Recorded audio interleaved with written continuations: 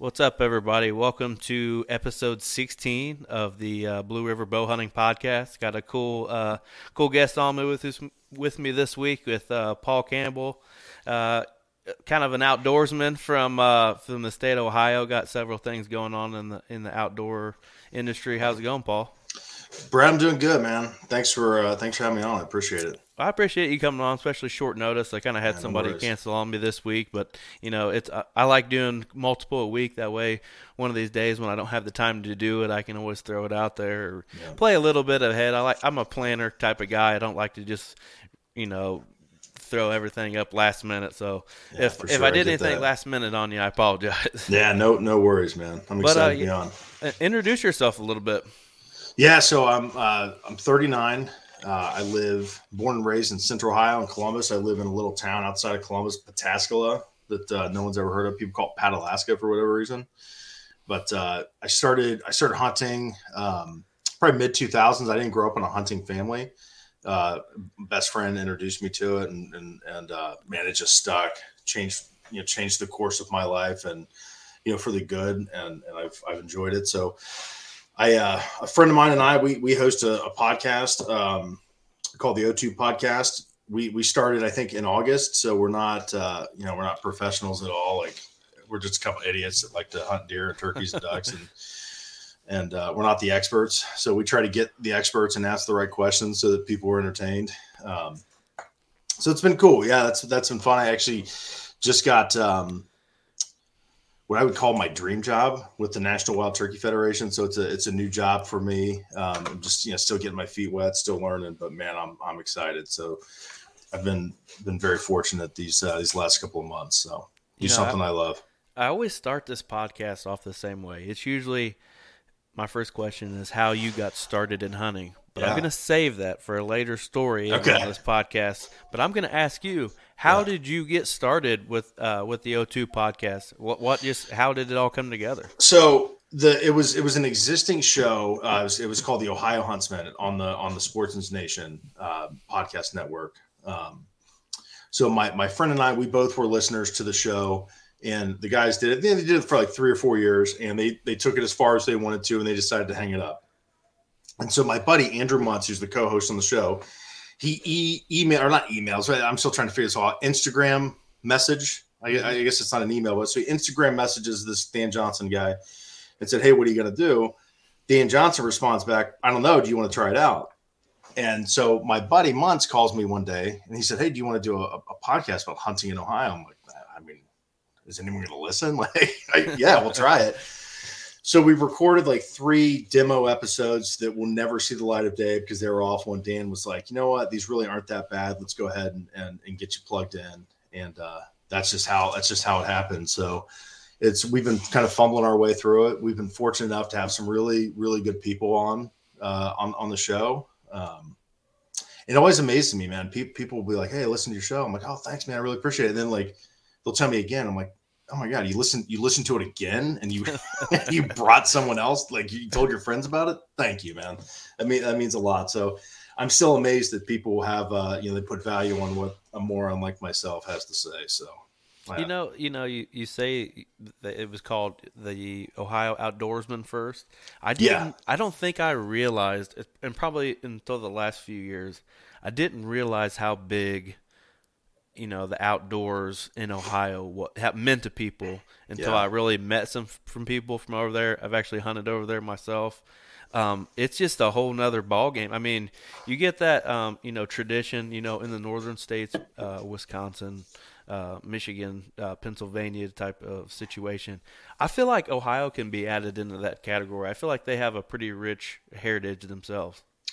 Yeah, I feel the same way, and it's kind of weird for me because I started hunting mid 20s, early 20s, and I'm with my family. I'm creating kind of those traditions that I hope stick and go on for generations. But the more I immerse myself in this culture, and the more people that I talk to and that I meet, and the more game animals that I chase, like you just see something different.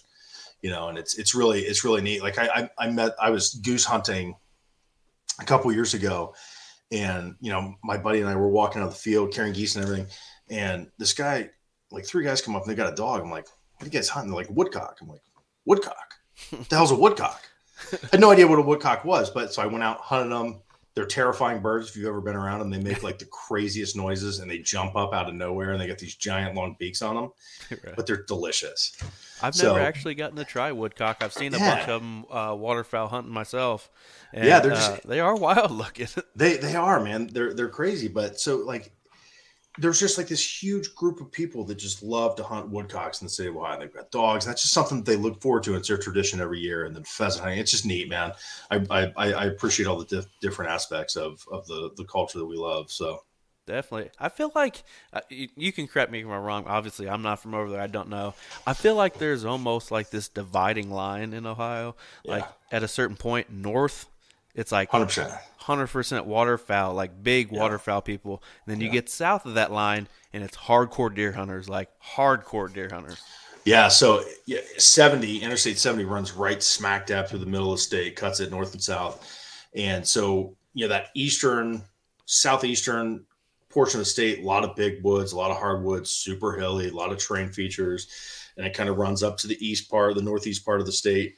But just that very corner into Pennsylvania and West Virginia. But then when you slam over to the west, it's all ag. It's flat. It's fields. There's you get the Lake Erie marsh zone up there.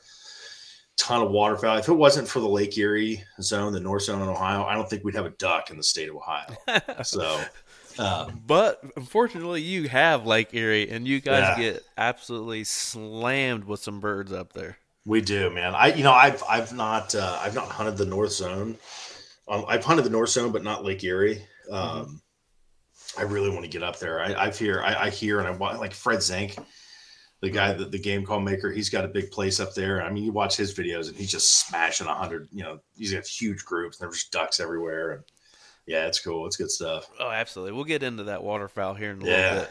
But tell us a little about. You were talking about you landed the dream job with NWTF. Explain that a little bit, how you got it and what's in store for you later on with it. Yeah. So it was right before Thanksgiving, and I was on the NWTF. They changed their logo. Everyone knows that. Mm-hmm. And I was trying to get my hands on some old hats with the 3 toms on it. So I was on their website looking for hats, and they had like a job opportunities. I'm like, I wonder what they got going. What is the NWTF hiring for? Biologists, and everyone knows that. But So they had this position for the director of development for East Central. So it's Indiana, Ohio, Kentucky, Tennessee, West Virginia, Pennsylvania, New York, New Jersey is my territory. So what it is, I've been in sales for a while in the golf industry. Mm-hmm. I've been in the golf industry since 2004, just looking for something different, and this popped up. And so it's fundraising, relationship building, networking with individuals, companies, organizations, just getting the message of the National Wild Turkey Federation out there, and just kind of being that conduit between the people that are out in the field hunting and the organization. So it's really neat, man. I've been a member of the NWTF since the moment I started turkey hunting. Me too. And I don't want to get preachy here, but I feel like for individuals, if you hunt, you should, the licenses and the tags that we put into, and then the money that we put into from the Pittman-Robertson Act, it's not enough. Right. Just because the demand that's on the resource that we all love, and that's the resources, the animals, it's under so much strain and pressure that anything that I can do financially or with like time, and I'm like $50 a year. You know what I mean? Like, I'm just some poor working class dude from Ohio. You know what I mean? I'm not donating a ton of money, but anything that I can do to help that bird that means a lot to me, or, Pheasants Forever, Ducks Unlimited, the Deer Association, anything, whatever I can give, I'll do. And it's just something that's been real important to me. And I saw they had that position open, I sent them my resume, and I, what generated, I didn't really qualify like 100% for what they're looking for. But I wrote him just this honest letter, man. Like, in the first words were, I'm a turkey hunter. And, I just laid it out, like, what this bird and the sport and, what it means to me as an individual. And it generated a phone call, and it just took off from there. So, man, I'm so fortunate.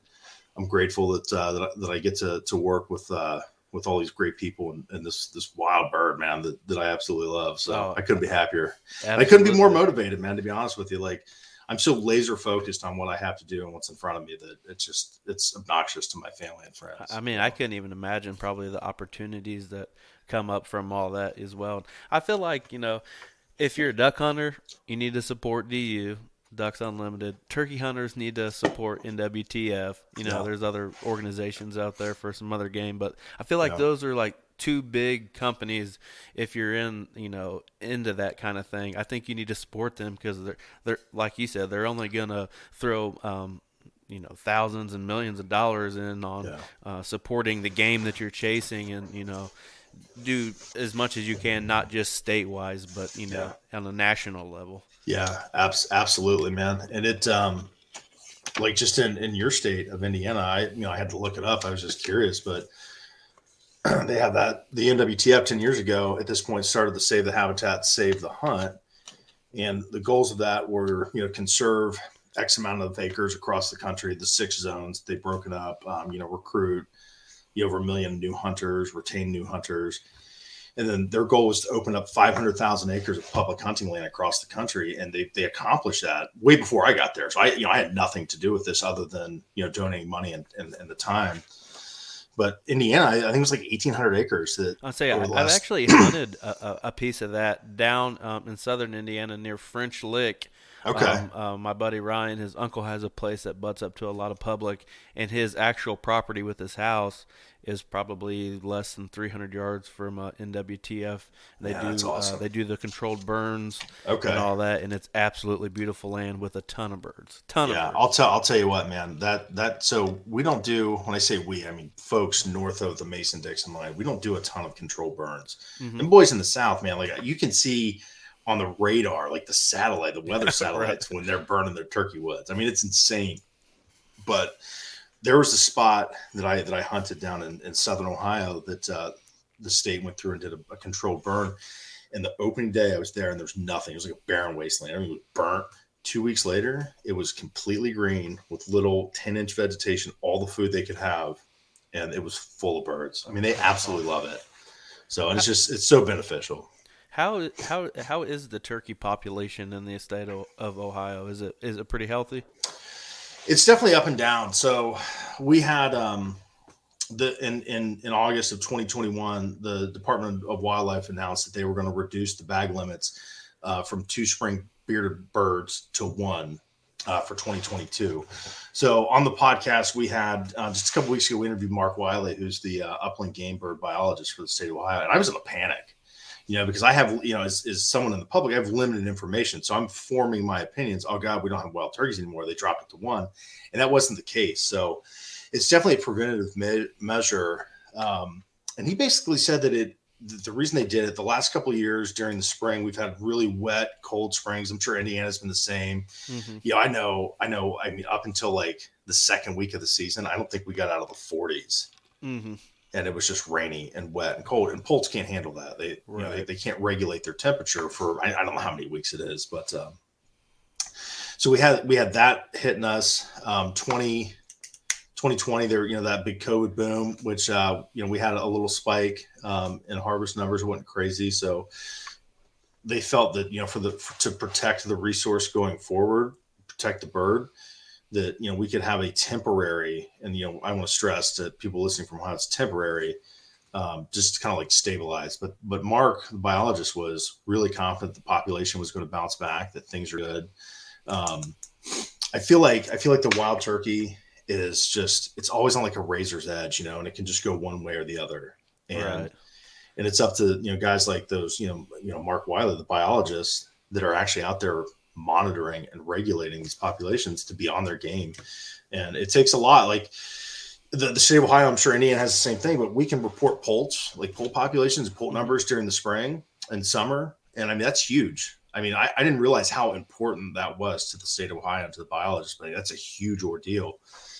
So I think there's some responsibility from the hunters too, when it comes to, reporting what you see, and it just all it does is help, and it backs up the biology and the science. So yeah, we have like surveys that they send us after a season and stuff like that, and you report what you saw, even on deer hunting, and kind of like when you register for your HIP number, when you're waterfowl hunting, you say what you harvest or whatever. I'm sure a lot of that goes into some incredible databases that I probably can't even wrap my mind around. Exactly. Some ornithologist is just buried in a basement, just calculating bird harvest numbers, So I said I'd come back to it, Yeah. And I want to ask you, because you told me a little bit about it, off the air, when we're messaging back and forth, but how exactly did you get started? I know it started with the turkey hunt someplace. Yeah, so it was. I'm trying to remember. It's either 2005 or 2006, sometime in there. My best friend growing up, Kenny, he grew up hunting. His dad hunted deer, hunted turkeys, and he kind of went through a phase in our teens where he didn't really hunt. And then about 24, 23, 24, he's like, one day he's like, hey man, do you want to go turkey hunting? I'm like, well, what the hell's a turkey? Like a wild turkey, like people do that. I had never hunted a thing in my life. I probably shot 2 guns at the time. Like I grew up in the city, man. My parents did not participate in that. So I was like, you know what, why not? And it was a real bad season in my life. My dad had just died.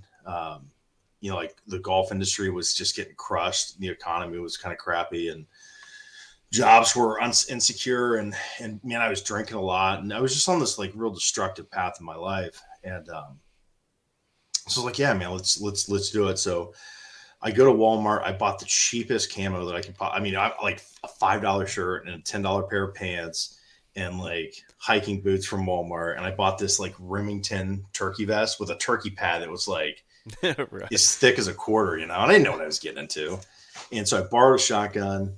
And I bought this Primo's Power Crystal call from Walmart, and so I take it out to my car, and I'm like scratching, it's not making a sound. I didn't know that you had to sand it. Like, so I'm trying to practice for weeks, and I can't make a sound on this thing. And so like YouTube wasn't around then, so there was no way, like you had to talk to someone to kind of get that information. There's some message boards out there. And somehow I found out that you had to scrape it with sandpaper to be able to, to rough it up to make the sound of a turkey. So, so that first year we took a full week off. We go down to a big old chunk of public down in Southern Ohio, and first day, nothing. I mean, it poured rain. It was 38 degrees. It was just a miserable Ohio day. And that second day we go out, and we're up on this ridge. And, we hiked up, and we're just sitting, like, we have no idea what we're doing. Zero idea. And we're just sitting there, and I hear a turkey gobble for the first time in my life. And my heart pounded out of my chest. I mean, I was like, I'm surprised I didn't pass out. Never been that excited in my life. And so these turkeys were like below us, maybe 200 feet below us on this ridge, like real high. And I watched these toms just like walk by. And my buddy would, yelp at him, they'd gobble. I'm like, oh my God, I got to kill one of those. I have to. I've never, like, something in my brain just broke loose. And I didn't kill a turkey for the first 3 years that I hunted. I didn't even get close. And so like those first couple of years, like out of the season, and, like that right after spring, man, all I wanted to do, I would go out into the woods, and I would just sit there and I would listen to these turkeys interact with each other, man, and just listen to them call. And just figure out like where they're going, what they're trying to do. And I still have to figure that out.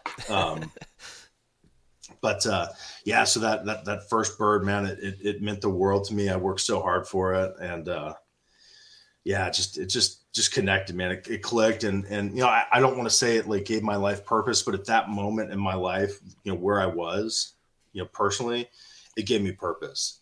And it dragged me out of a pit, man, that I don't know if I ever would have got out of if it wasn't for that bird. So that's awesome. That's an awesome story. And I actually had like the total opposite luck. The first day I was ever in the turkey woods, ever killed a bird, half hour into my first hunt ever. Oh, come on. Look at 14 years old. I actually killed my first turkey before I killed my first whitetail. Oh, good deal. 10 gauge actually. Oh man, just a little bitty Jake. Wasn't nothing special, but obviously is a special. It was kind of like my first harvest of anything. That's awesome, man. You'll remember forever. Kentucky, man. I used to go to Kentucky for a week every year. I don't necessarily do that trip anymore.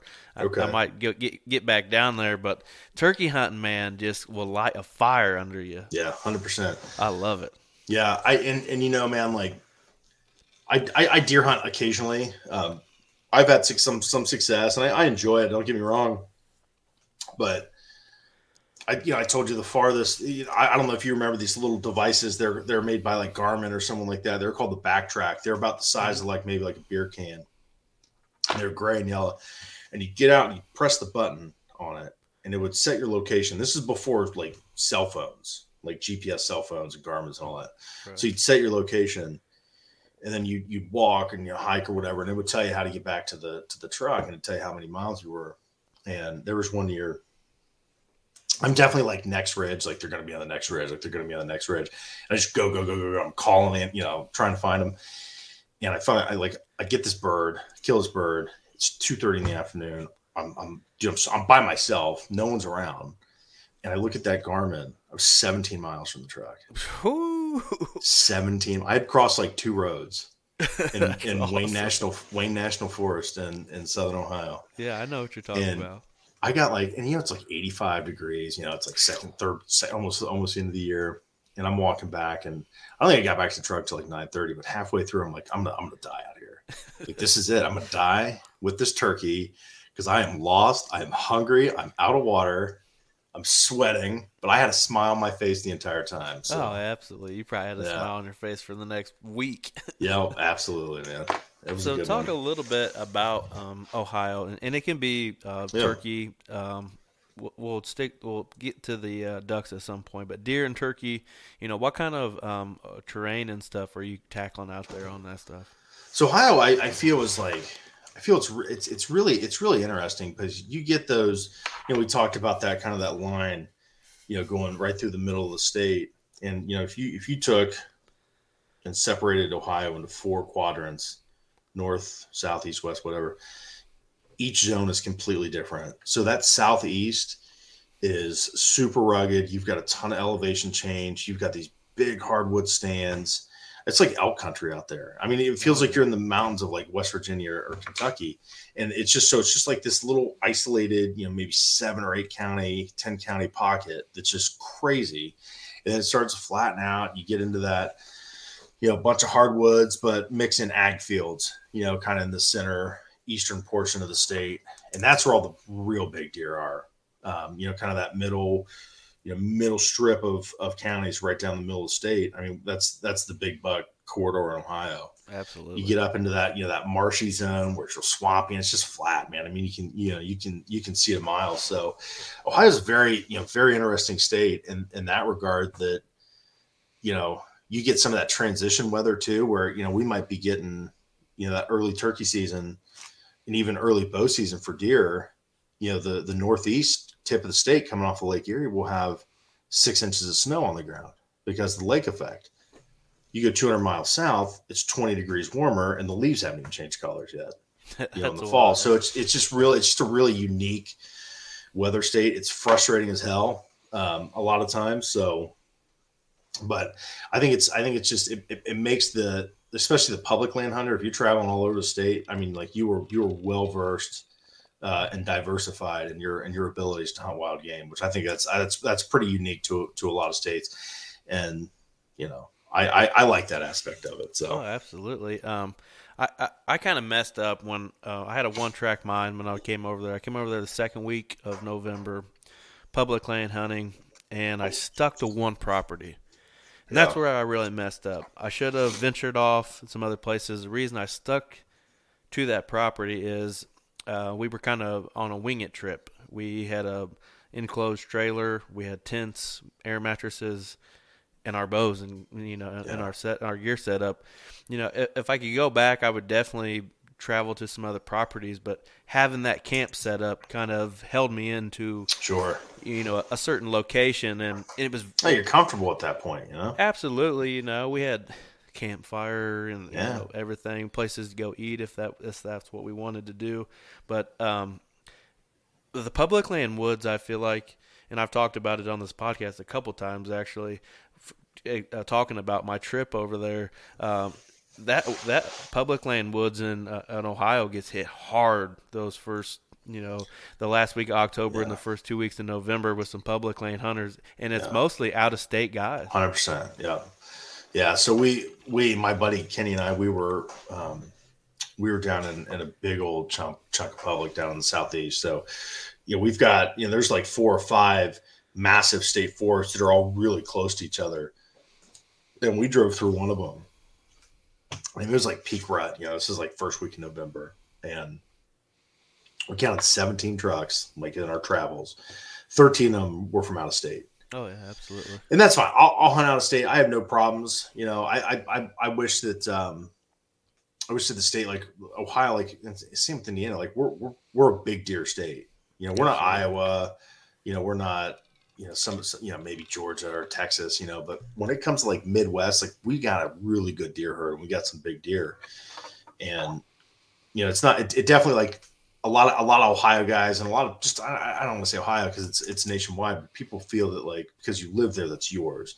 And technically it is, but it's a shared resource. Like, I paid to be there, man.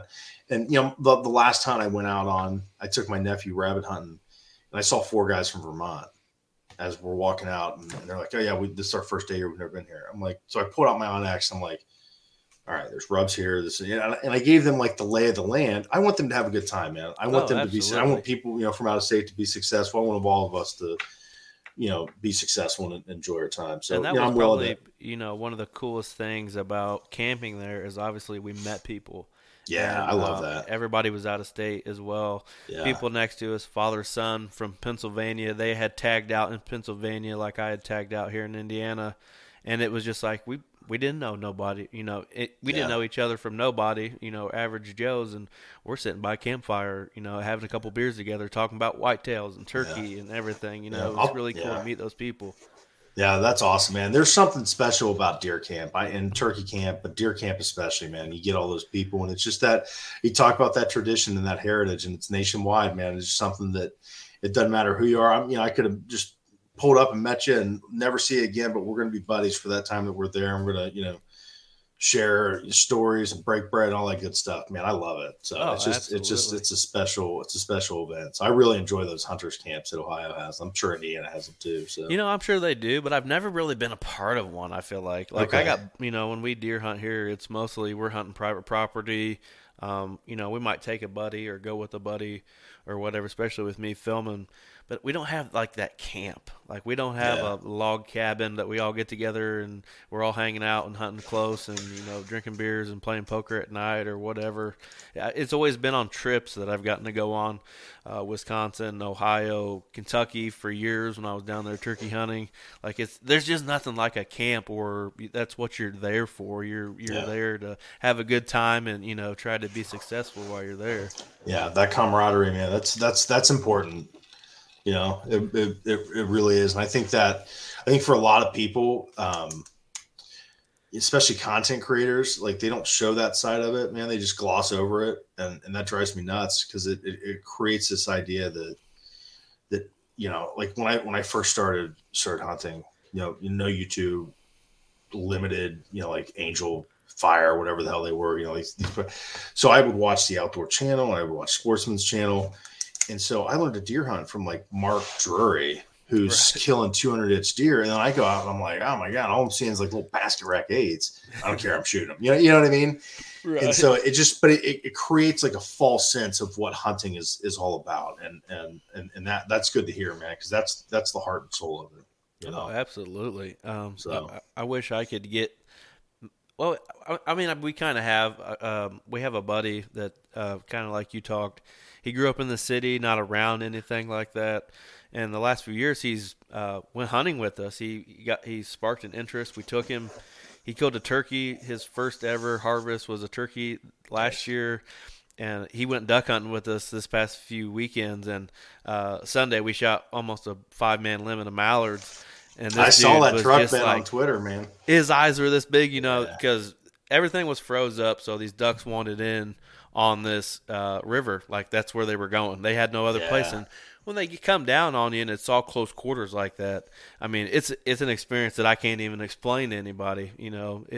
it'll be right up there with hearing a turkey gobble or watching a big buck or something, watching those birds work, and you're working them or hitting jerk rigs, and you're kind of playing around with them, and all of a sudden they're in your face, and then everybody's unloading, everybody's hooting and hollering afterward. Woo!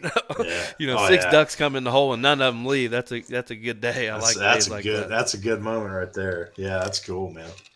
Yeah. So how did you get in on waterfowl? So I hunt 99.5% of my hunting is done on public land. And it's not because I'm some, righteous public land hunter. It's literally out of necessity because I don't own property and I'm too much of a chicken shit to ask someone for permission. So it's always been public land.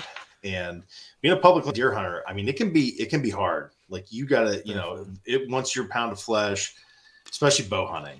And so my deer hunting career, it's definitely peaks and valleys, success, failure, a little bit of success, failure. And so I was sitting in a tree stand on this chunk of public in Ohio here, right in the center of the state. And there's this cut cornfield to my left, and there's a river bottom, and I'm kind of hunting like this transition zone. I had like 300 geese landing in the field next to me. And I'm like, I'm waterfowl hunting. I called my buddy. I'm like, I'm done deer hunting. I'm going out. I'm buying waders. I'm buying a layout blind. I'm buying a duck shotgun. Just done, and I'll tell you what. So as the 4 or 5 years ago, probably 4 years ago, I made, I just changed my focus, my priority. I had a lot more fun waterfowl hunting than I did deer hunting. And it's just something that, just stuck with me. So, I enjoy, I like gearing up, man. I like the duck calls. I like the waders. I like the decoys. I like all that stuff, pulling the sled and through the marsh. I love it. And it's just something I've really enjoyed. Still kind of trying to figure it out. It's definitely been an evolution with the waterfowl hunting.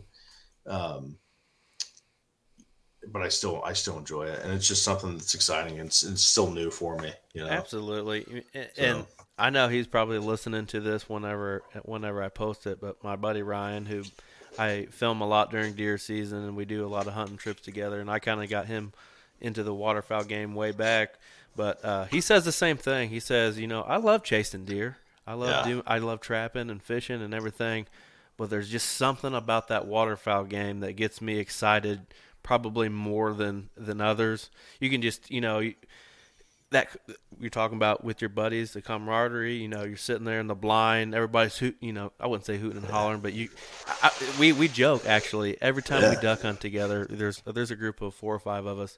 We all say we should have a speaker in here and really record what we say in here because it's such just a hoot, and everybody would be laughing and probably judging us at the same time on the stuff we say, Yeah, absolutely. But I understand what you're saying though, getting jacked up, you get the waders on, you get your jacket on, you got your calls, you got your blind bag, you got your floating gun case, you make the haul out there with your decoys. You set your decoys up a certain way on, maybe wind direction or this or that or shadows and all this kind of stuff. None of it matters. None of it matters. As long as the ducks want in there, they're coming in there or they're not coming in there. Yeah, exactly. It's funny, man. My buddy Ken, I love him to death, man. Like a brother. We met in kindergarten. And he's real technical, man. I'm definitely the more like, I'll wing it. Like, we'll figure that shit out. Throw them decoys out. Let's get, and he's like wind direction and all this stuff and has really done his research. And he's like, well, the ducks are going to land this way. I'm like, no, they're not. Who knows? They're living animals. Like, they can make a decision, and they circle you. And so it's funny. Every time, like, they'll land, pretty much right where he says they're going to land. And the one time out of 10 that they come away that I'm like, I told you, Ken. I told you they were going to come over our back shoulders. And that's like anything else that you do, turkey hunting, deer hunting, whatever. You learn from your experiences and, we probably should have put our decoys like that today, or we probably should have left our hole on this side, or whatever it is, But I probably the most thing I can give on advice for waterfowl hunting is really set yourself up on your gear. You know what I mean? Like your waders and your jacket and stuff. Like don't skip out on that. Yeah, Don't get sure. cold when it's 5 degrees outside and you're standing knee deep in water. Yeah. It's going to come back to bite you, and it's not going to be fun. Yeah, no, that's absolutely right. The first set of waders I bought like a pair of it doesn't matter what they were, but they were uninsulated because they were $200 cheaper than the insulated waders, right? Mm-hmm. So I'm like, I'll just wear extra socks and sweatpants. It does not work that way. It does not work. And I found that out the hard way. And so that first day we're like breaking ice, getting into the marsh. 2 hours later, I'm like, I'm done. Like I'm done. I cannot feel my feet. I can't feel my legs. And I didn't want to be that guy that made everyone else leave because we all rode together. Right. So I just suffered through, a 5-hour duck hunt, just miserable the entire time. I don't know how many sets of neoprene waders I went through before I finally bought the breathable ones that I can zip out the insulating liner and all that kind of stuff. It's like I can wear these in teal season, and it's gonna be the same as wearing them. Yeah, exactly. And I wouldn't mind. I think my next pair of waders are gonna have that zip out liner. I think so. Oh, it's a game changer for sure. Yeah. Actually, I got really lucky. We had a Gander Mountain close to us go out of business a few years back, and it was right around Christmas time and the New Year's, and I just gotten. I mean, everybody. I'm probably 22, 23, maybe a little older than that. Everybody got me Gander Mountain gift cards for Christmas, so I had a bunch of money to go in there with, and that was what I went for. I went for waders, and I said, I'm going to buy the baddest waders they got in here because I'm tired of buying them. So I went in there. It says I have Frog Tog Migrators 2.0s, 12 or 1,600 gram insulation. I think they were like $3.99. I take them up to the counter. She rings them up. They ring up $175. I said, I'll be right back. She goes, what's wrong? I said, I'm going to go grab more stuff because I got more money now. Yeah, oh yeah. She was like, okay. I think I ended up buying some deer jacket and bibs and stuff like that. But, when you got free money to play with, I'll get some more stuff. Yeah, that's awesome. What about gear-wise for turkey? If somebody was getting into turkey hunting for the first time, didn't have anything, what kind of advice would you give them for a beginning turkey hunter? I think the one piece of gear that I have fought with for years is a pair of good turkey boots. And I know that's just, people want to hear calls and vests and blah, blah, blah. The boots has been a big deal for me. And it's partly the way that I hunt. I like to be super mobile. I cover a ton of ground most times when I go out, in excess, it's 7 to 10 miles every time that I go out and turkey hunt most days. And it's like, I hate wet feet. Everyone hates wet feet. So I would, I bought, let's buy the muck boots. Well, to me, this is going to sound weird, I think, to some people, but my feet feel dumb in muck boots, if that makes any sense. Like I've actually talked about this on here before. My feet feel constricted. Yes. I feel like I don't have movement with my ankle. Yeah. And I don't know. They're amazing boots. I have 3 pairs of them, but there's nothing like having a hiking boot where your feet feel comfortable. They can breathe. It makes you go further. It makes you do a lot more, That's exactly right. So I went through, those knee-high, snake boots and, went to 2 or 3 pairs of those. And I settled on a pair of Irish Setter, just regular old hiking boots. And they're kind of waterproof, but they dry quick. And so but it was just, I wasted all of that money because I'm, you watch guys on YouTube and they're like, they all have muck boots and knee high, snake boots on. I'm like, well, that's what I need. Right. And it's just, I wasted thousands of dollars on boots and they're all in my basement. And, it was a pair of $89 hikers that was the end all be all boot for me. So, and I know that sounds stupid, but that's to me that was a really big deal finding that. The second piece of gear that you got to be comfortable. I started hunting, and some people make fun of me for this, but I started hunting with one of those loungers. Oh, absolutely! The turkey chairs. Turkey hunt without my chair. Yeah, so like the nature of turkey hunting, sometimes you can be sitting in the same spot with your knees in your chest for 2 hours. Yeah. And you're not moving because right. you know that big boy's coming down the holler to you. And my back would hurt. I was always moving around. I'm like, God, man, I got to stand up and stretch. And so I bought one of those chairs like probably 3 years ago, and it was a total game changer. And what it did is, like, when you're turkey hunting, man, like you're walking through the woods. For me, I'm always looking behind me, like, okay, where, if something gobbles, where can I set up? So I'm always looking around. Where can I set up? But you always have to have something to lean against. Right. If you're hunting with just a regular vest and a seat. But with that chair, if you can deal with the bulkiness of it, you can set up anywhere. I mean, I killed a bird in 2020. I was sitting in a weed pile that the only thing that was sticking above me was like my chest and my head. Right. And I was in weeds. And I mean, that bird had no idea I was there. And it was just kind of one of those weird situations. There was no trees to sit on. And I had to wait for 45 minutes for this bird to commit to where I could shoot him. And that chair was the game changer for me. Oh, so, absolutely. And I had a cheaper version for 6-7 years. I think it was called like the Turkey Gobbler or something from Walmart, Mossy Oak Edition. Yeah, I went through 2 or 3 of those. Yeah, and I always kept breaking the joints and stuff on it. Every time. And I finally upgraded and got one from Alps Outdoors. Yes, and it is, oh man, it's like having a lazy boy out there. I've been with people and they're only in a vest, and they're like, hey man, my ass is numb. It's been numb for a minute. Can we stand up for a little bit? And I'm like, like just leaning back, like I'm sitting in the living room watching TV. Like, I'm kind of just gonna sit here for a little bit, you know? Yeah, and that's the thing. Like the trade-off for me, like I'll deal with the bulkiness and kind of the the inconvenience of carrying it with me for that right there. I mean, that to me, it was a huge deal for me. So absolutely, I think one of the top things I would tell a young turkey hunter to get gear wise is that pad for your knee. Stick your gun in that pad. It can, just like the chair, can make you very relaxed at times, and maybe it might let you sit someplace 20 minutes longer, and that could be the difference between you killing a bird and not killing a bird. You know what I mean? Yeah, absolutely. Yeah, I think that's for sure. The more comfortable you are, I think that directly will lead to more success, in my opinion. So absolutely.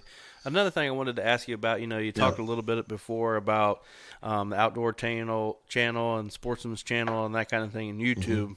Mm-hmm. When somebody is maybe just enjoying watching content, or maybe they're trying to learn something, how to call on something, what do you think? YouTube over Sportsman's channel, or Sportsman's channel over YouTube?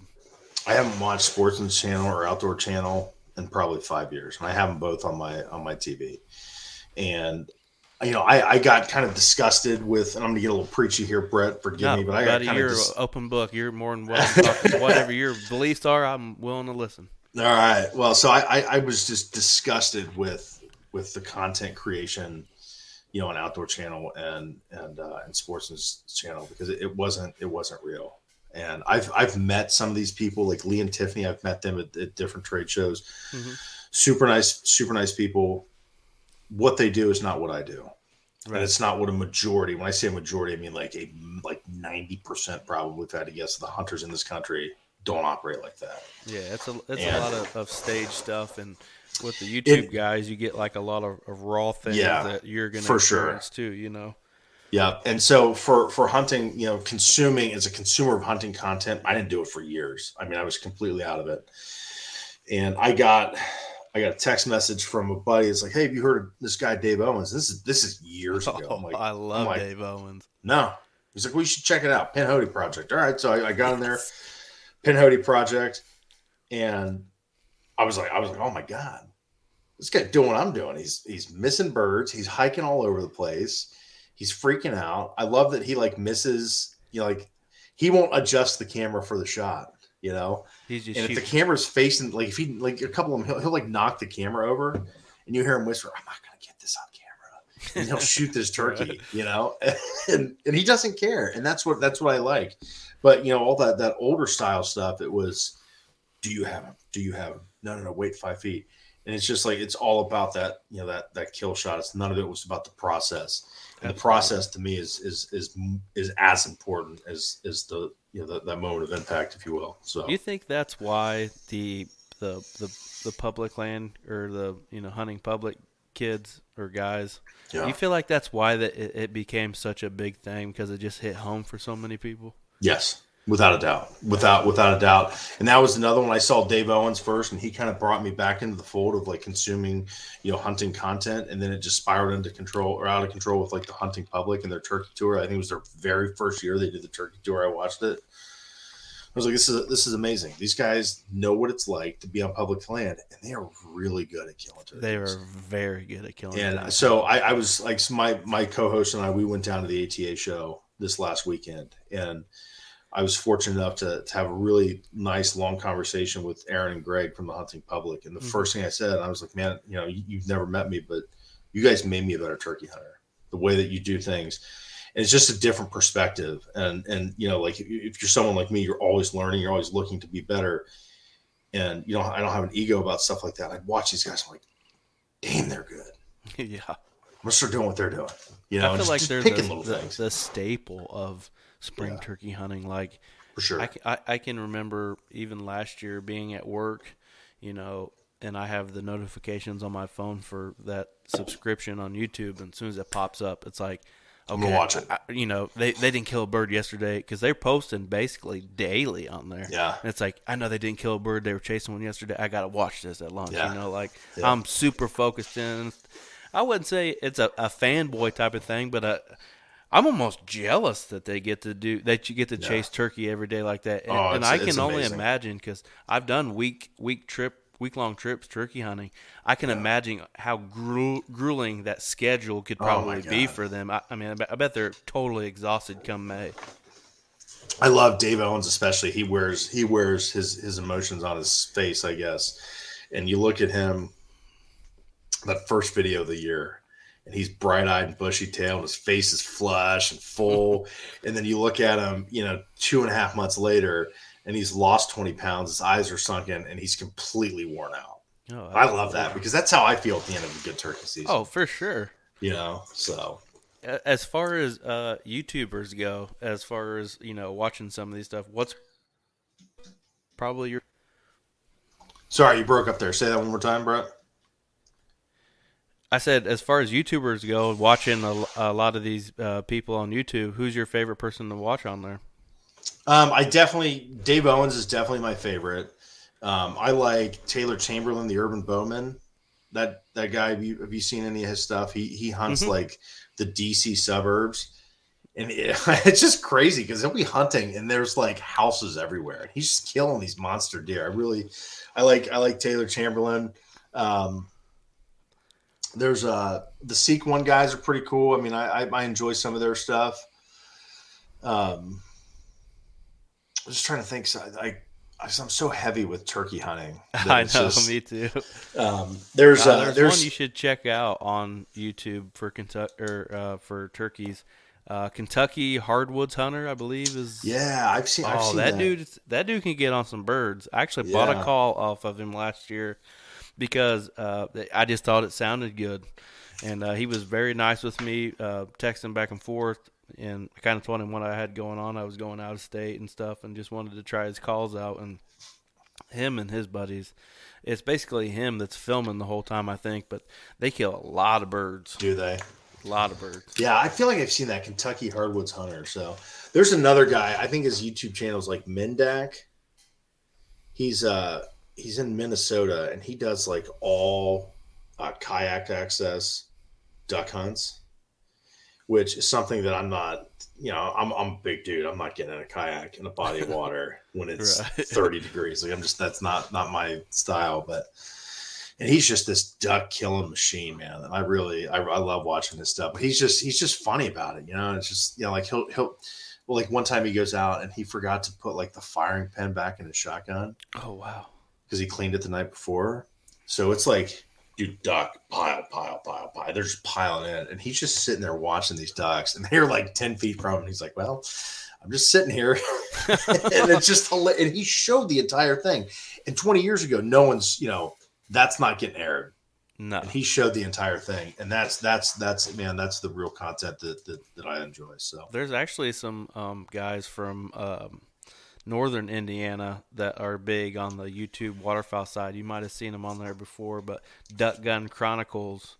oh yeah, those guys are they great. Yeah, they have some very good content. I think they yeah, might even do like their own podcast. I think, but they do. Yeah, they've got they're part of the, what is it, the Flyways Collective. They do, something those like guys that. do some real good work. So yeah, I appreciate their content. So Absolutely. What about, you said, I know you made the comment to me before that you were Twitter's worst bow hunter. yeah, oh man, I am like, yeah, I'm just like a terrible deer hunter. Like every deer that I've ever killed, it's all been by dumb luck. You know, it's not because I went out and worked hard for it. And you know, I've killed like a couple really good deer. Nothing like what you got behind you, man. Good for you. I appreciate it. But I'm not patient. You know, like I want to get up and run. Like I want to chase these things down. Like you know, turkey. it's like turkey hunting. So like I'll be sitting in a stand or a ground blind. I'm like, dude, I know there's a deer over that ridge. I'm gonna go find it. And it doesn't work that way for people like me. You know, like the hunting public, those guys have kind of perfected like the spot stock of deer. And that's just a level of like stealthiness that someone that's 6'3", 300 pounds, I just don't feel like I have that in me. So when I'm you're, just, when you, earlier you said that 95% of your hunting is on public, you deer hunt on public as well. I do, yeah. Yeah, So I'm the guy that like.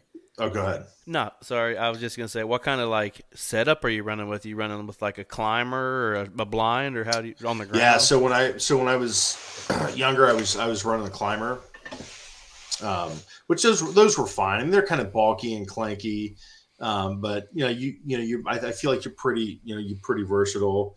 I had some success. Like I'm definitely the guy that I'll walk 3 miles into the woods, kill a deer, and I'm like, oh god, I gotta drag this thing by myself 3 miles out of the woods. So as I've gotten a little older, I've kind of switched to ground blind, and then I do some crossbow hunting. I don't do a ton. It was funny, man. Like I would turkey hunt, and I'm like being like nestled, fall turkey hunt, be nestled in the brush, and it'd be deer, like just nonstop. And I'm sitting there with a shotgun with turkey load. I'm like, man, I'm gonna start bow hunting these with a crossbow in my turkey chair and just tuck down into the weeds. And then, it worked out a couple of times, but it just, I don't know. I don't have the patience for it. I don't like. I mean, if it doesn't get you, getting that spark in you, like turkeys and ducks and stuff like that, I can understand it. Yeah. Like maybe like you said, some trips during the rut and stuff like that. Get on them or whatever. That can be pretty fun. Have you had much luck on the public land deer hunting? I have. I've had some good luck. I don't know if you can. That's my biggest. Nice. He's kind of hard to see, but that was, I didn't have him scored. He was just a typical 10, probably a 2.5, 3.5-year-old deer, and was just this gorgeous animal. And, we killed some smaller bucks and some does. And, I definitely have had success, but for a long time, I got in that mindset that, I'm looking for those Lee and Tiffany deer, and they're just not, they just weren't coming into my life. So it was kind of discouraging. It was kind of frustrating. And that's what, I don't want to say I started to hate deer hunting, but I started to put like unnecessary pressure on myself, and it kind of ruined me on deer hunting for a long time. Actually, I bet, So. Did you get any kickback from like your buddies on shooting a smaller buck or anything like that? No, I never. Okay, that's it's actually, the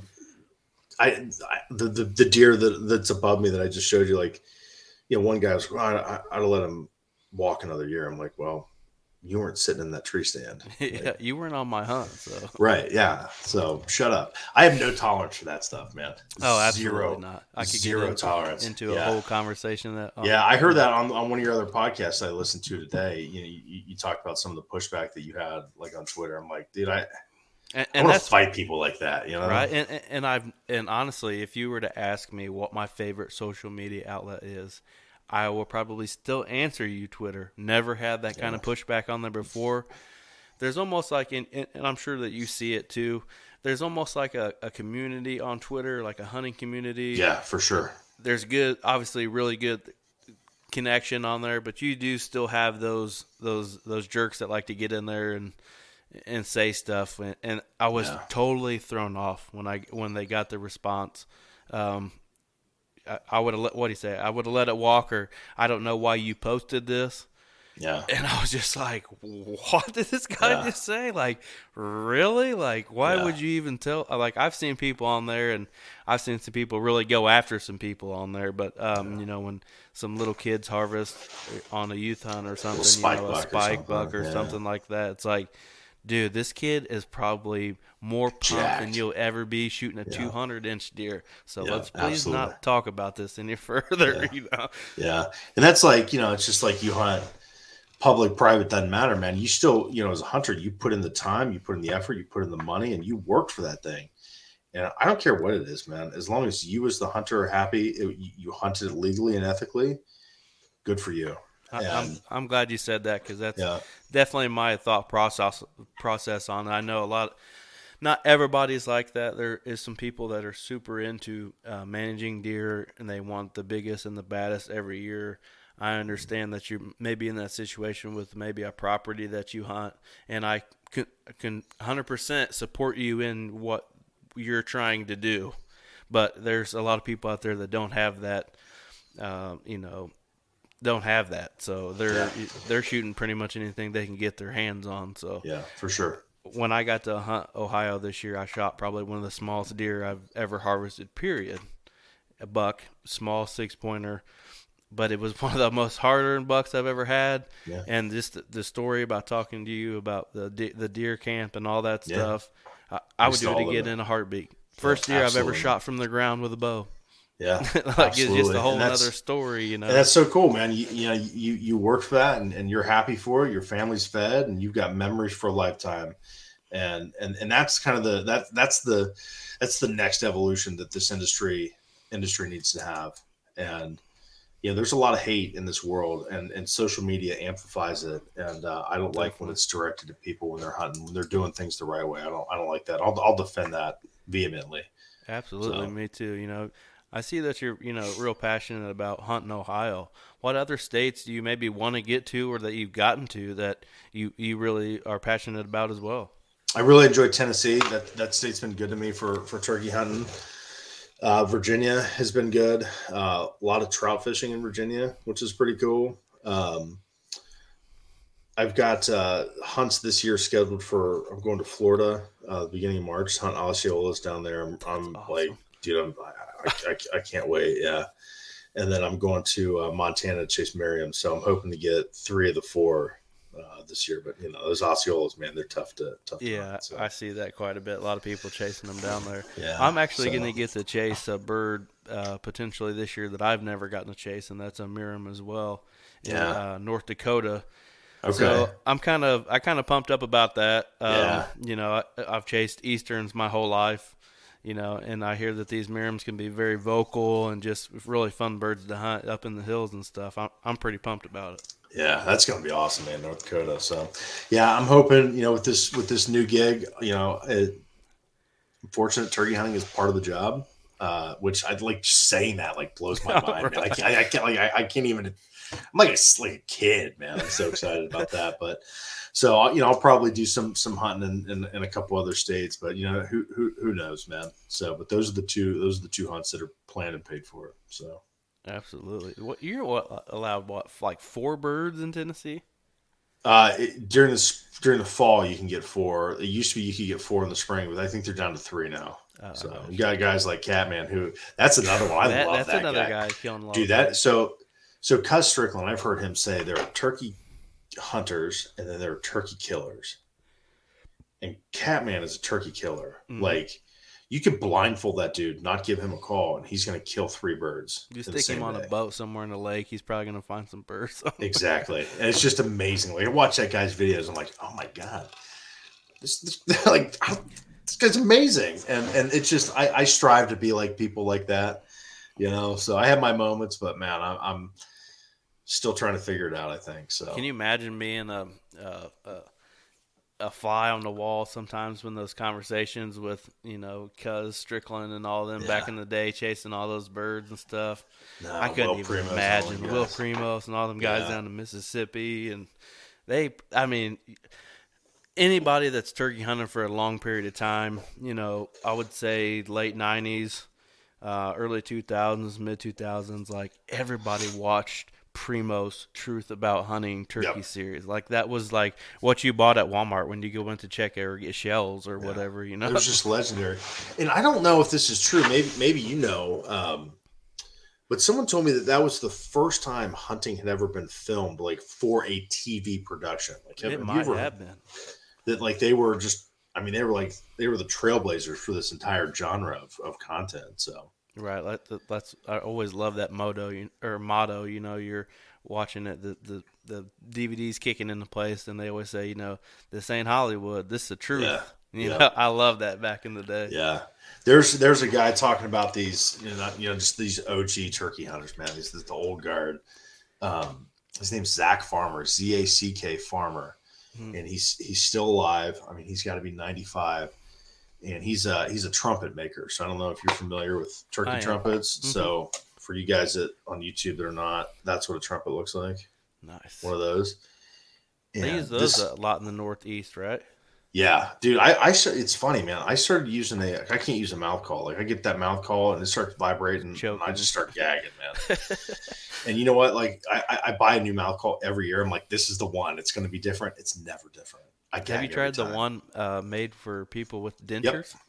Yes, the small one. Yep. All of them. Every single one of them. I've cut them down. I've bent them. I've flexed everything. I've tried everything.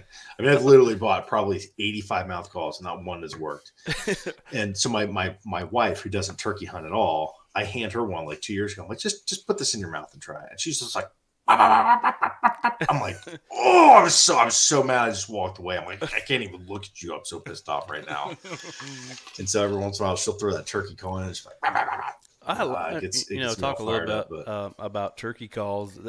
That's probably my favorite. That's probably what I'm best at is using a mouth call. Okay. And I was a natural at it when I first. I know that probably makes you mad. Good for you, man. Like as soon as I stuck it in, like it was something I figured out pretty quick. I used to drive my dad and them nuts, getting in the shower when I got home from school and shit, put that in there and just messing with it in the shower. But you talk about running and gunning a lot. When I feel like when I move on that running and gunning, even if it's just walking and listening, I'm kind of calling as I'm moving. And I'm looking for mushrooms too. Walking around, do a little purr and maybe a little kiki or something, and put it in there. It just sometimes I'll be looking for mushrooms and just calling as I'm walking.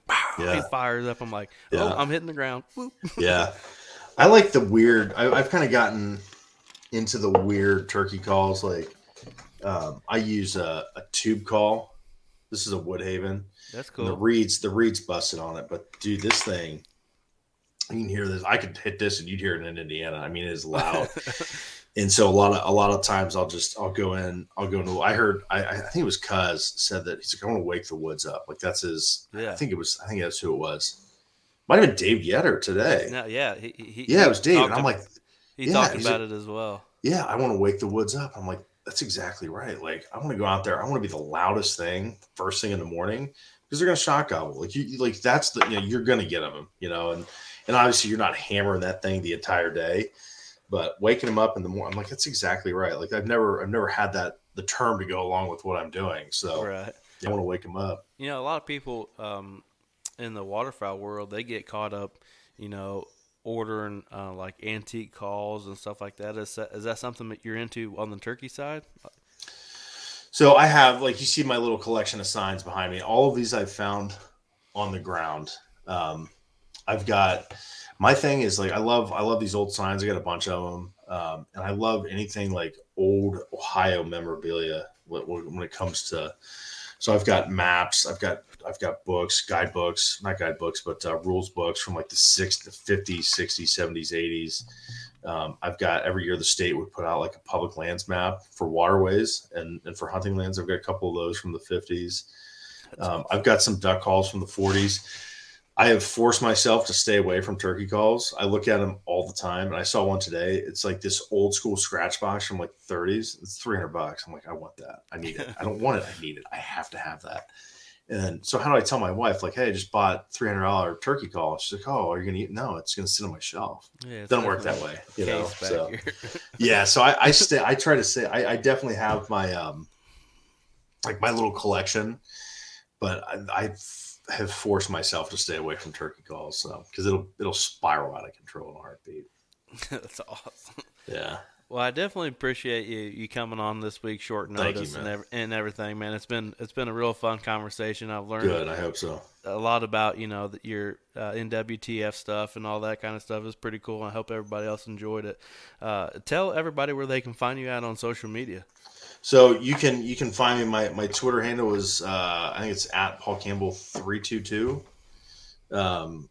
I use Instagram. I honestly don't know what it is. I have no idea. I don't use very much. The one app, and you've talked about it, that I'm really putting a lot of effort into, and I'm going to make it my main source of communication in the social media world, because all I care about is hunting, is Go Wild. So it's awesome. I love it on there. Yeah. I didn't even know you were on there. I have to find it on there. Yeah, for sure, man. So it I actually just started like a little series today. I'm doing so. If you don't mind, man, I don't want to take people away from what you're trying to do. But so I bought this book a couple weeks ago, and it's the New Hunter's Encyclopedia. Look how thick it is. It's over 1,100 pages, and it's printed in 1966. And so it's all about it's geared towards people that have never hunted. This is how you hunt. This is the things you do, like building blinds, building bows, guns, loads, ammo loads, everything. The thing that really caught my attention is in the back of the book, there was a game report for all 50 states. And it was, well, not all 50 states, because there weren't 50 states at the time, but I don't know, maybe there was. I'm dumb. Hawaii, was it around in 66? I don't know. Doesn't matter. Anyway, right, back to and so it had like harvest data. It had, how much licenses cost, how much public land was in each state at the time. And so I started looking at, like, in Ohio. And so in Ohio, I'm sure it's the same way in Indiana. In 1966, in Ohio, there were over 500,000 wild pheasants harvested in the state of Ohio. Wow. 500 wild pheasants, 500,000. It was the number one game animal in the state. I know that pheasants. Indiana had a lot of pheasants and quail and chuckers and all that stuff. And you had a Hungarian partridge. Yeah, I looked at it today. Hungarian partridge. When was the last time you even heard that? It's not even heard that in a long time. But exactly. Pheasants in Ohio, we might have a real small population of wild pheasants, maybe 2 to 5% of the population. The rest of them are all pen raised. Yeah, and the state releases like 2,000 to 5,000 a year across there. And so you look at that, like 500,000 harvested. So we're talking 700,000 to 800,000 population, down to all we have is pen raised birds that the state's releasing. That's staggering to me. Like that's something to be concerned about. Absolutely. I heard that for Indiana, the blizzard of 78, I believe it was, killed a lot of those small game birds off here in Indiana, because place I hunt, deer hunt, they always talk about coveys of quail, even back in the 90s. Go deer hunting and you kick up a covey of quail. I couldn't tell you the last time I even seen a quail. I haven't seen a quail in Ohio. I've never hunted for quail. I've seen them just kind of by mistake. There's some quail management areas down in Zaleski State Forest that you, like, every once in a while you'd see one or two, but it's gone. It's a non-existent game bird. There's only 5 or 6 counties in Ohio that you can hunt quail in legally. Wow. And they're all in Southern Ohio. And it's it's like 1 or 2 birds. So that the population is going to disappear, just like the chukar and the Hungarian partridge. so it was really neat. So I started looking at that, that data that we have that I have from this book, compared to the data that we have now. And it's all publicly, available. So I put a post out a couple weeks ago, like, hey, I'm going to do this series. What do you think? A lot of people responded to it. And so I'm going to go through all 50 states, or 48 states, 49 states, however many in this damn book. And it's going to be like a snapshot of where we're at. I'm going to talk about it, because it is really, there's some really good information in this book. And I think it's imperative to see, like, the industry that we're in, that we love. It's imperative to understand where we came from and how far we've come, and where we've lost traction and where we've regressed. I think it's really important. because deer, they're not immune to it. You're right. Turkeys, not immune to it. Those species of animals could be gone in our lifetime, Right. if things aren't controlled and managed. Look at EHD out in North Dakota. I mean, that has absolutely wrecked the wild deer population It really has in here North Dakota. close to where I hunt as well. It's really, Yeah. really done a number on some deer Yeah, population. and hunters, they shut down when they hear EHD or CWD. They don't want to hear it. It's just like, people hear coronavirus and like, whatever, I don't care. Variant, whatever. I like fuzz out when someone says variant. I'm like, whoa. CWD, it's the same thing. People shut down. That is real, man. Yeah, absolutely. And just because we don't see deer dead along the road or float around in ponds doesn't mean that it's dangerous and something. So I think it's very important to understand how far we've come and where we've slipped up as a society, as conservation organizations, as government agencies that are in charge of this stuff, where we've fallen short. And it doesn't mean that we place blame, but that we assign responsibilities going forward. This is what we need to do. How did you find Go Wild? Parker McDonald, Southern Ground Hunting. So he's another guy that I really appreciate. He does a lot of podcasts. He does some YouTube stuff. Dude's a killer, man. I mean, the guy's awesome. And he talked about it. So I signed up back in the spring. I'm like, man, this is really cool. So I love it. I'm not big on, and this is just me personally, I'm not big on putting like dead animals on social media. And it's not because I'm like some righteous, it's just not, I'll put like a couple pictures, but it's just not something that I do a ton of, Right. Go Wild, I'll do it. There's no, like, it's easy. I feel like Twitter, Facebook, Instagram, like you could be one of your friends, man, that doesn't hunt. They're not an anti-hunter. They're a non-hunter. They just But like you can, if it's the wrong picture, it's the wrong presentation. Like you can change the course that, like the what they have in their opinions, and like it or not, that matters when it comes down to public perception is a real thing. So just something that I've always been kind of careful with. So, you talk about, Adam Bowles and Hunt the Wild, how you were going to be on his show. Yeah. Me and him communicate quite a bit, and he sends me this link, join him on Go Wild. I'm like, what is this, dude? Yeah. What are you sending me? He's It's like, awesome. I promise you, check it out. So I check it out. Yeah. I probably post on there maybe once, sometimes more than that, a day. Yeah. I really love going through there and checking everybody out. Yeah, And what I it's really neat. love about it is, you see when somebody posts on there, you see if it's their first post.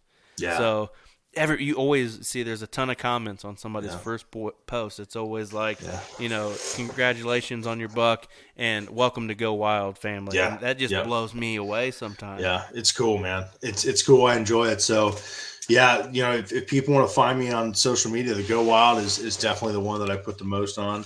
Paul, the O2 podcast is on the Sportsman's Nation. That's the other one if they want to listen to it after they're done listening to yours, of course. But Paul Campbell 322 is my Instagram. How often do you guys record a podcast? We do one a week. One a week. Yeah, one I a feel week. like So that's a pretty happy medium for the most part.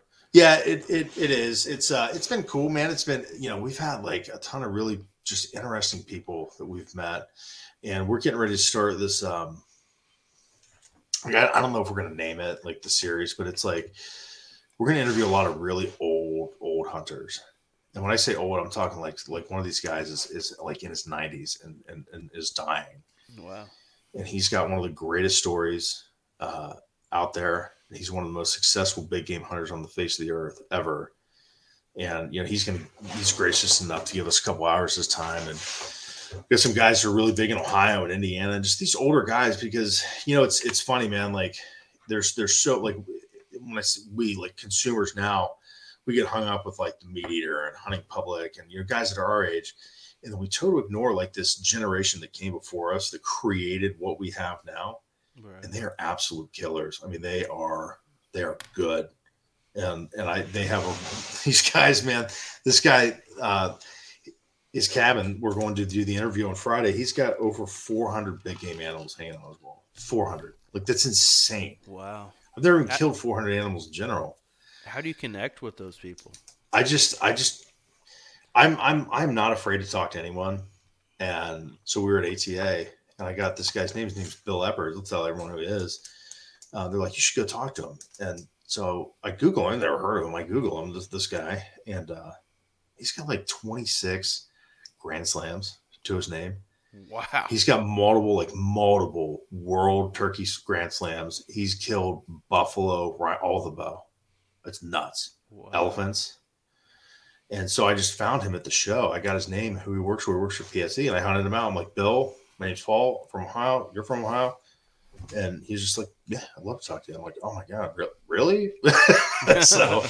So he's coming on. We got a real good guy, the older gentleman who's not doing well. I'm going to save his name because there's a lot of moving parts to that one, but it's going to be a great story. And I'm real excited. I think people are going to enjoy it. So, because those old guys, man, I'm telling you, they got a great story to tell. And I think they got stories for everything. They do, man. And we bypass them. Like we just gloss over them, because we want what's shiny and new and, right. Selling us platforms. Do you find, with your podcast, how far do you book out? Is it something that you're to me tonight, I had somebody cancel on me, some health problems or whatever. Yeah. But, sometimes I wouldn't say that I have trouble finding somebody.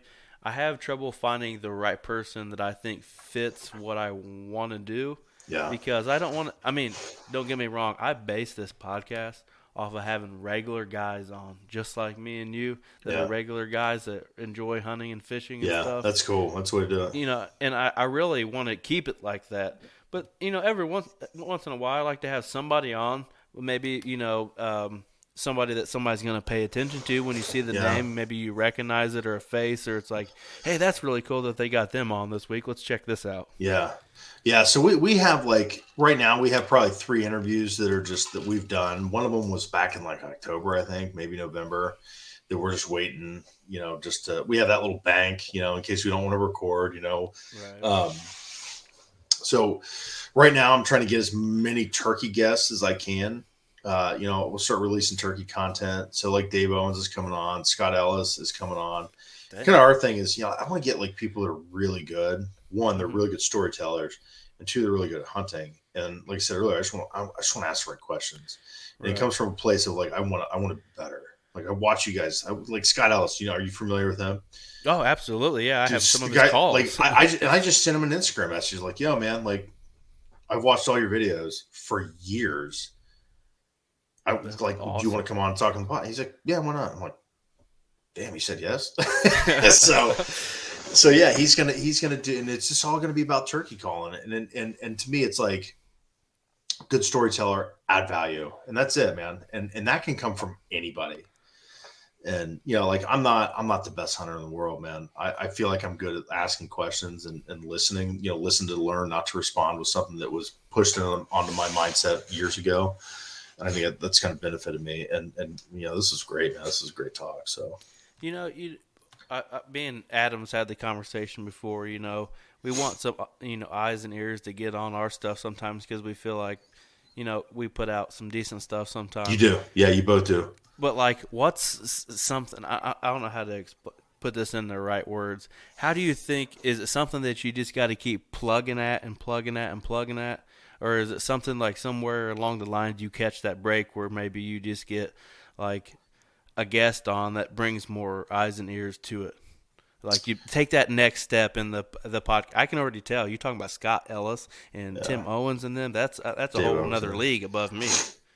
How do you make that step? I don't know, man. I'm very fortunate. I think a lot of it helps that we're on the Sportsman's Nation, which, like I said earlier, was pure dumb luck. And I don't deserve that luck when it comes to it. We just lucked into it, man. And we're and it's funny, we talk about on the show, we did an interview with Tony Peterson, the guy from Meat Eater. Awesome dude, super gracious with his time, knows Dan Johnson, the owner of Sportsman's Nation. So that was how the connection was made there. It was the worst interview we've ever done. In the middle of it, my cat walks in and knocks I have this door on my room that I record in, and I'm too lazy to hang it up. It's one of them barn doors, Yeah. So I just have it propped up. The cat knocks the door over in the middle of the interview. I completely lose my train of thought, and I just stop talking. We had to edit it out because it was that like, and Tony Peterson's just looking at me. I'm like, I'm out. Like I have nothing for you.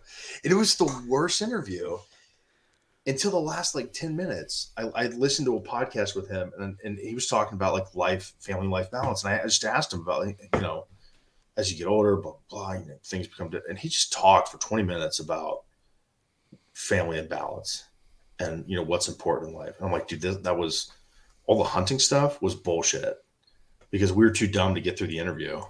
But that was great.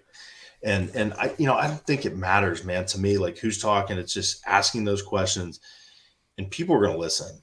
I mean, you and Adam do a really nice job, man. And I've really enjoyed getting to know you guys and listening to your shows.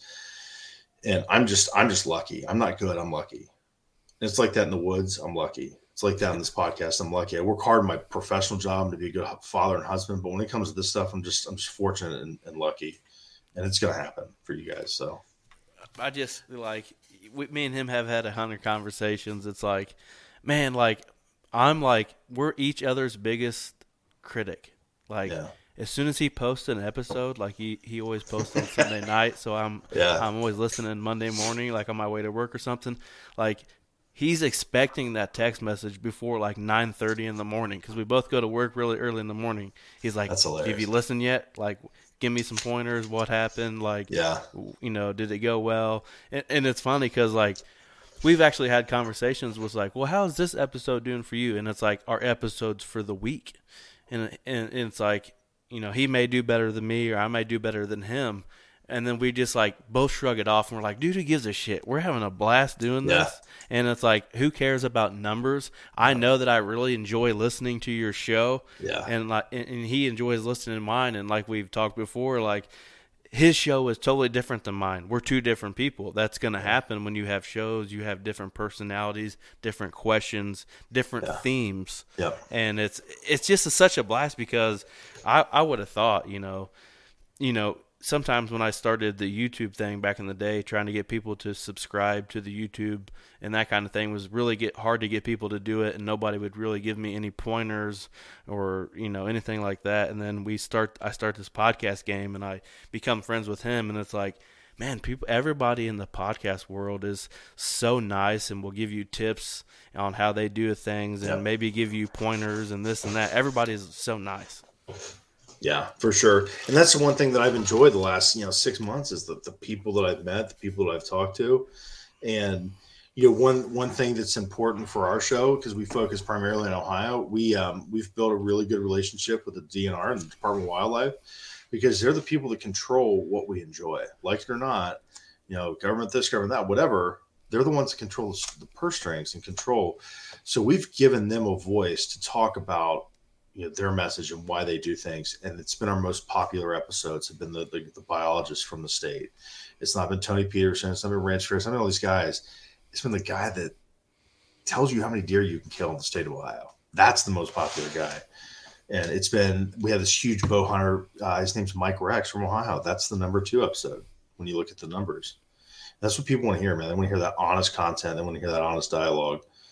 And it's not just something that's regurgitated across 1,000 shows, Right. So my most popular episode is with a bow hunter that just started bow hunting last year.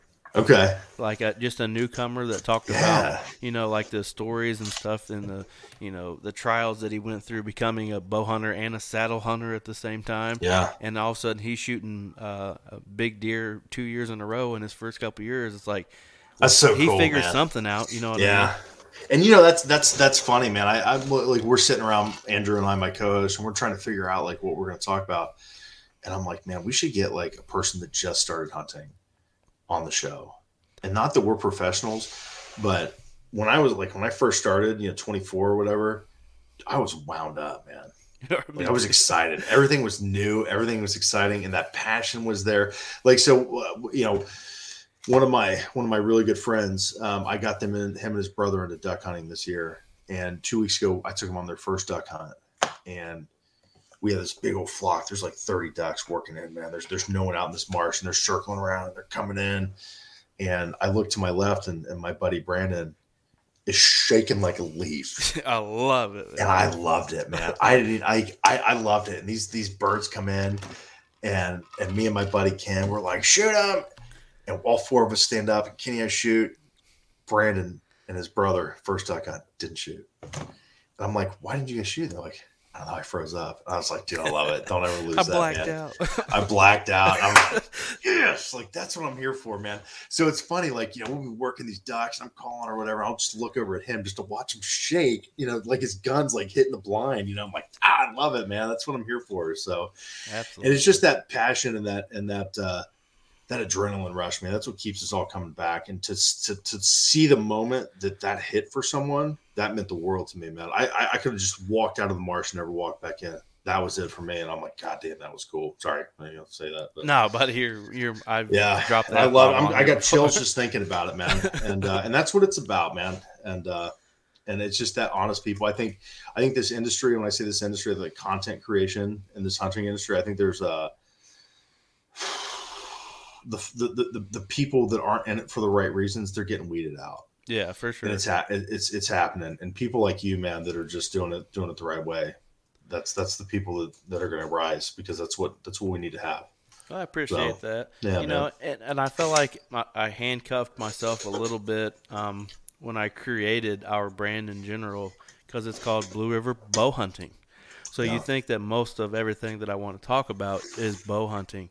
It is not. You know, our podcast will go other places other than bow hunting. Yeah. It's just what we're passionate about, and that's what we really wanted to focus on. You know, we chased these whitetails so hard, and I even chased turkeys with my bow.